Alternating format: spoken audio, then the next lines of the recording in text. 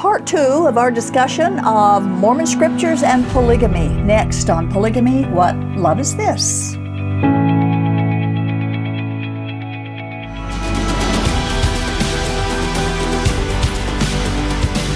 Welcome to our show again, and we are welcoming back our co-host, our guest co-host, Dorothy Catlin. And we are doing this because Earl is still kind of taking a little time off, and he hasn't been sick. He's perfectly healthy. We want all of our viewers to know that. But Dorothy's sitting in for a couple of shows for the time being. And we have mentioned this before, but mention it again about the radio program that you and your husband are going to be launching. Okay. The first weekend in August, we'll be starting a half an hour show on AM 820. We're going to call it More Than Ink, which is a reference to the Bible being more than just ink on a page. It is the living Word of God. And so we're going to spend half an hour every week talking about the relevance of the Scriptures and how we read it, how we learn to understand it, how we come to hear the voice of God as we approach that written Word on the page. So that's going to be very good. We encourage our viewers to tune in. It's AM 820, right? Yes. On Saturday mornings. Saturday mornings at 10, I think 10 it will be a.m. the hour, yeah. Okay, so tune in and get a listen to you'll enjoy it very much because they have great information. We're on part 2 of our going through verse by verse, section 132 of the Mormon Doctrine and Covenants. It presents itself as the revelation from God to Joseph Smith to restore Old Testament polygamy practices. And Smith actually wrote that God had been pleased with the Old Testament polygamists and justified them because of their polygamy. But the Doctrine and Covenants didn't always condone or command polygamy. In fact, in 1835, the foundational first edition of the Doctrine and Covenants included a section which denied polygamy and stated that monogamy was their only option. As mentioned in part 1 of this series, Fanny Stenhouse immigrated from England to Utah with her husband. But while they were still in England, they had been promised by Mormon missionaries that polygamy was a lie from devilish people who said they were enemies of Mormonism. Fanny wrote a book entitled Tell It All, where she said Section 132 of the Doctrine and Covenants was total mass of confusion, absurdity, falsehood, filled with bad grammar and inconsistencies, flagrant outrage upon common decency and morality. So we're working through Section 132, passage by passage, to discover the confusion, absurdities, and falsehoods to which she made reference. Last time we got through verses 7 and 8. So we'll pick up from there and see how Joseph Smith uses mundane repetition to point out that God made a commandment. His commandment is law, and nothing that is not of him will remain after the resurrection. Now, revelations are supposed to reveal something new. This is nothing new. But Joseph Smith uses it to lay a foundation of fear and threats, as we'll see later on. In other words, do it or else. So let's start with verse 15.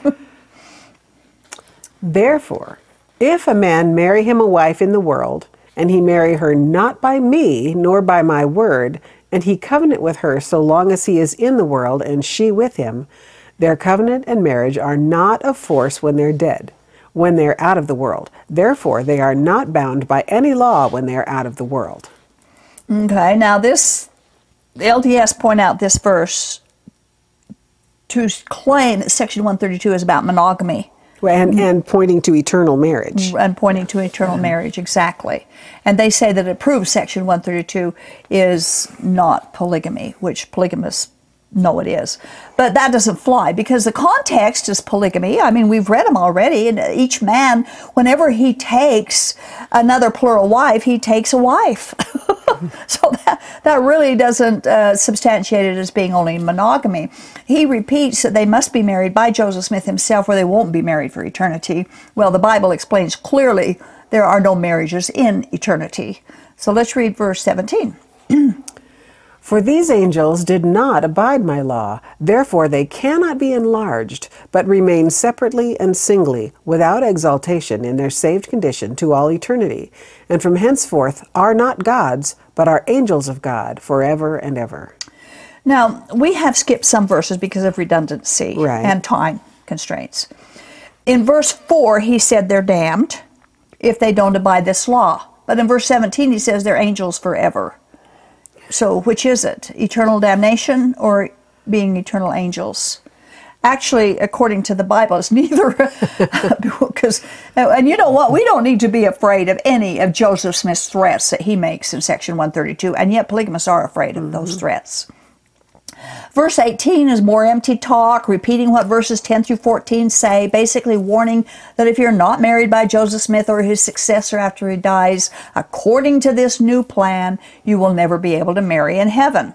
Well, that's not news. The Bible's been telling us, its readers for centuries, that there's no marriages in heaven, and nothing that Joseph Smith says can change what Jesus said.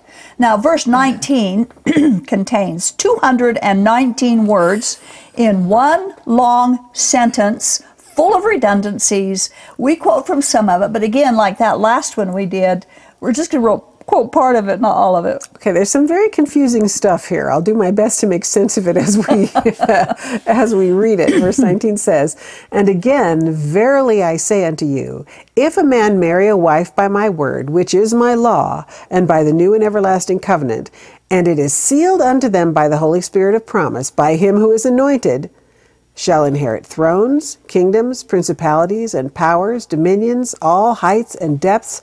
Then shall it be written in the Lamb's book of life, that he shall commit no murder whereby to shed innocent blood. And if ye abide in my covenant, and commit no murder whereby to shed innocent blood, it shall be done unto them in all things whatsoever. And shall be of full force when they are out of the world, and they shall pass by the angels and the gods to their exaltation and glory in all things. Glory shall be a fullness and a continuation of the seeds forever and ever." Right. So somehow there's a skirting around everybody who didn't practice these things. Right. Right. To arrive at that glory, which is the fullness of continuing of seeds. Of seeds in eternal life. They're sealed in the new and everlasting covenant, which today in the Mormons it's monogamy in the temple, but it really was at that time the covenant of polygamy. And if you don't commit murder, then you will be resurrected and be exalted. You'll be able to become a god and procreate eternally, is what's it's saying. And actually it's just merely a promise of eternal sex. Exactly. That's what it seems to be saying. Yeah. Mm-hmm. Mormonism sealed marriages are promises of eternal marriage, meaning a man's plural wives will be with him in heaven to serve him, and in a sexual capacity forever, bearing him children, spirit children forever, which is how he populates his own worlds in which he will rule over. Mm-hmm. That's Mormon doctrine. So that's confusion. Fanny was right. Verse 20. Then shall they be gods, because they have no end. Therefore shall they be from everlasting to everlasting, because they continue. Then shall they be above all, because all things are subject unto them. Then shall they be gods, because they have all power, and the angels are subject unto them. Verily, verily, I say unto you, except ye abide in my law, ye cannot attain to this glory. Okay, you have to be a polygamist That's to be exalted. It's very blasphemous. Polygamous men will become gods, and they'll have all power. Mm-hmm. Now that's impossible. Multiple people cannot all have all power. They can have shared power, or they can have some power, but they can't have all power. Only God Almighty has all power. Only He has all power. And they cannot be from everlasting to everlasting. Only God Almighty is from everlasting to everlasting. No one but God existed in eternity past, and He is the only God. We read that from the New Testament, starting in 1 Timothy. 1 Timothy 2:5 says, "For there is one God and one mediator between God and men, the man Christ Jesus." And James 2:19, "You believe that there is one God? Good. Even the demons believe that and shudder." Too bad the Mormons can't even come up to what the demons believe, that there's only one God. Over 40 times the Bible tells us there's only one God always. From eternity past to eternity future, only one God. And Joseph Smith comes up with a revelation that polygamists can be what God himself says is impossible. Why do people believe Joseph Smith over what God said? Now notice verse 24 is a stark contradiction to the promise of becoming a God. This is eternal lives, to know the only wise and true God, and Jesus Christ, whom he hath sent. I am he. Receive ye, therefore, my law. Okay, so I just have to say something here, Doris, because I've just finished a study in John 17 where Jesus says, this is eternal life, that you may know the one God and Jesus Christ, whom he has sent. So, but there is no reference there to get the law. Right. Here's the law attached to that. It's all about entering into that intimate relationship of knowing God in reality. So when I read this the other day, when you sent it to me, I just paused there. And I thought the subtlety of that twist. That's what they do. They twist the scriptures, don't they? It don't sounds like the Bible that I've sort of read, but then so it must be the same. Yeah, and it's just a quote. Actually, part of it anyway is just a quote from John 17:3. That part of it. But notice that he said. Now, by the way, eternal lives, that's a twist of the scripture. It means eternally able to have children. Eternal sex, we're again. Creating lives. Right. Yeah. But notice he says that, and I quote, the only wise and true God. So what does the word only mean? Which is it? Yeah. So this must mean that all other gods are not wise and are not true gods. So he contradicts himself and say you can become a god because there's only one wise and true God. Like Thani Stenhouse said, confusing, absurdities. Verse 27. The blasphemy against the Holy Ghost, which shall not be forgiven in the world nor out of the world, is in that ye commit murder, wherein ye shed innocent blood, and assent unto my death, after ye have received my new and everlasting covenant, saith the Lord God. And he that abideth not this law can in no wise enter into my glory, but shall be damned, saith the Lord. So again, he's got this damnation thing in there, forgetting that he said you'd be angels in the other verse and so on. So damnation is pronounced on those who commit murder and on those who do not live polygamy. So he's raised up the sin of not being a polygamist to the same equality of being a murderer. In a later verse, he explains that after one enters into plural marriage, he can sin all he wants except for murder and still enter into God's glory. Now that's what Mormons wrongly accuse Christians of. Yet here Joseph Smith applies it to the followers of Mormonism. Now we're going to get into the law of the Mormon holy priesthood. Verse 28. I am the Lord thy God, and will give unto thee the law of my holy priesthood, as was ordained by me and my Father before the world was. Okay, now it's holy priesthood. We've got the context. We've set it up there. And this new commandment of polygamy is the law of God's holy priesthood. That's what he claims. According to this, the Mormon priesthood is defined as celestial marriage, or polygamy, which was a code word used for polygamy when he was writing this. So now we have the Mormon priesthood defined. Religious sanctioned adultery. Verse 30. Abraham received promises concerning his seed, and of the fruit of his loins, from whose loins ye are, namely my servant Joseph. And as touching Abraham and his seed, both in the world and out of the world, should they continue as innumerable as the stars. Or if ye were to count the sand upon the seashore, ye could not number them. Go ye therefore, and do the works of Abraham. Enter ye into my law, and ye shall be saved. But if ye enter not into my law, ye cannot receive the promise of my Father, which I made unto Abraham. God commanded Abraham, and Sarah gave Hagar to Abraham to wife. Why did she do it? Because this was the law, and from Hagar sprang many people. This, therefore, was fulfilling, among other things, the promises. And this is more scripture twisting, obviously. And doublespeak. And doublespeak, yes, absolutely. Notice again, you shall be saved if you become a polygamist. enter into this law of polygamy. Joseph Smith was calling Abraham's polygamy a law. Of course, it's nowhere in the Bible. This is not seen in the Bible. And that God's promises cannot be received if polygamy is not practiced. God fulfilling his promise to us is contingent upon practice of polygamy. Again, blasphemous. But God instituted monogamy, not polygamy. Genesis 2:18 and 24 are very understandable. One wife, one husband, one flesh. Now, the New Testament book of Galatians talks about the works of Abraham and of Hagar.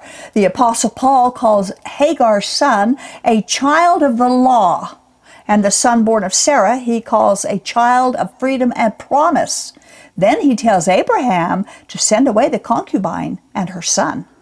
A child of slavery to the law is not part of God's family.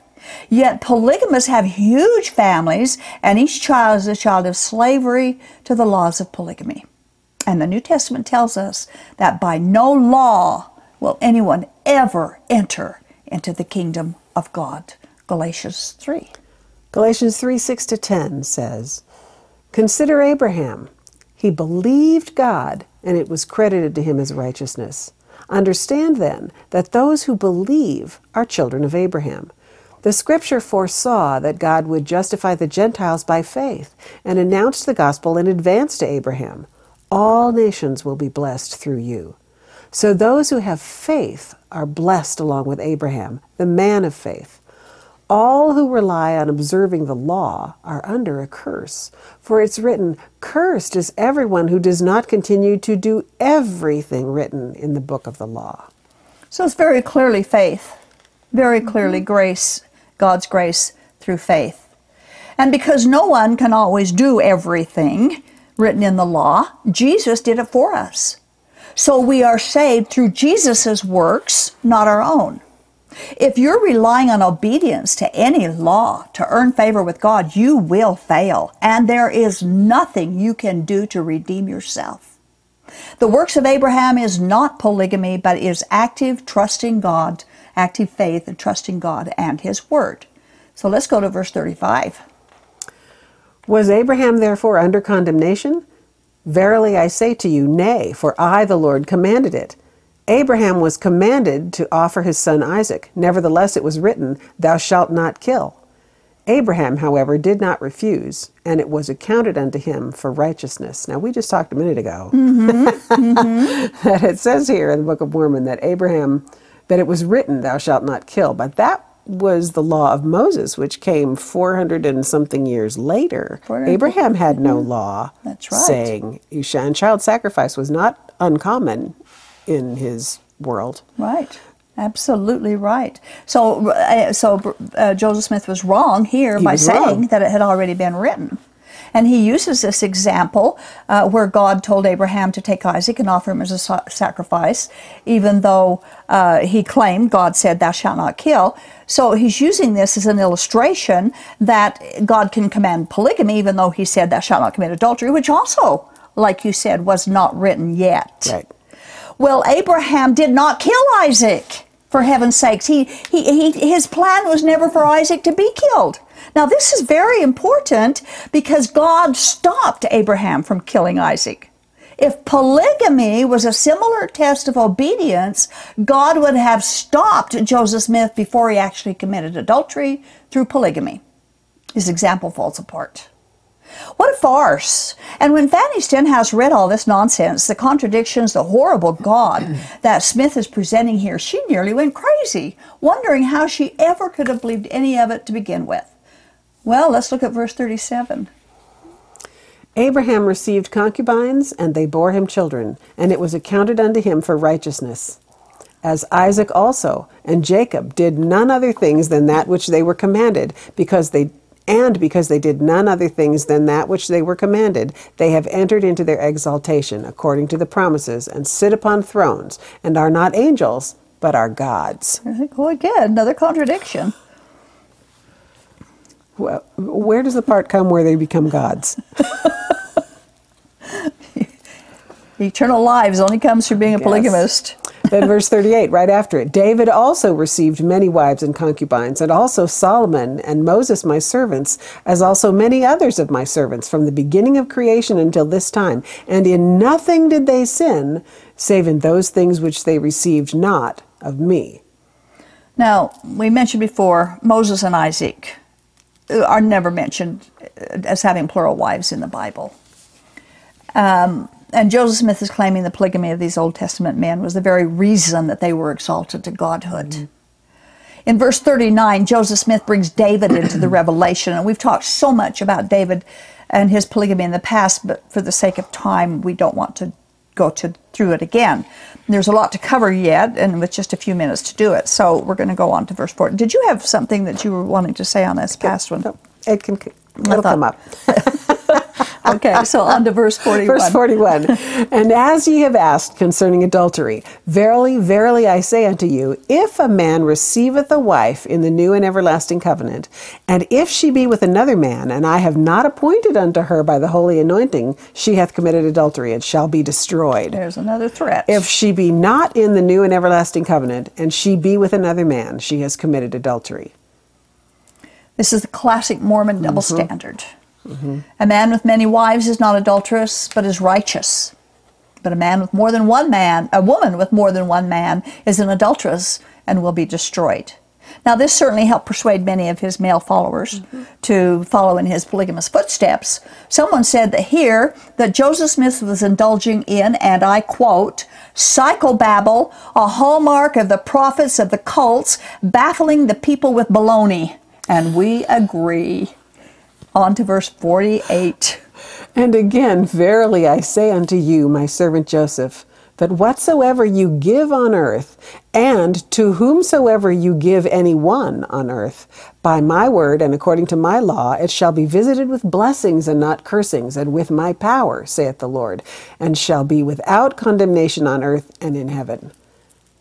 Do you notice when we go through some of these quotes, how often he uses the word law and commandment? And it's giving all authority to Joseph to decide who ought to be with whom and exactly who not. Right. He could give plural wives to whomever he chooses, and he did. And that's around. what polygamy groups do today. The same thing, following in his footsteps. And again, we have to ask our viewers, do you really believe that this is from God? Let's go to verse 51. Verily I say unto you, a commandment I give unto mine handmaid Emma Smith, your wife, whom I have given unto you, that she stay herself, and partake not of that which I commanded you to offer unto her. For I did it, saith the Lord, to prove you all, as I did Abraham, and that I might require an offering at your hand by covenant and sacrifice. Now, why didn't God reveal this directly to Emma? That's one question that we have from this. The story behind this is that Emma, she wasn't pleased with any of this at all. In fact, she ended up throwing this in the fire, which is a good place for it. But Emma threatened, well, if you're going to do this, then I'm going to get myself a plural husband. And of course, Joseph Smith couldn't handle that idea, so he put this in the Revelation. That's convenient. Joseph doesn't even have to give up his polygamy, but Emma better control herself or she will be destroyed.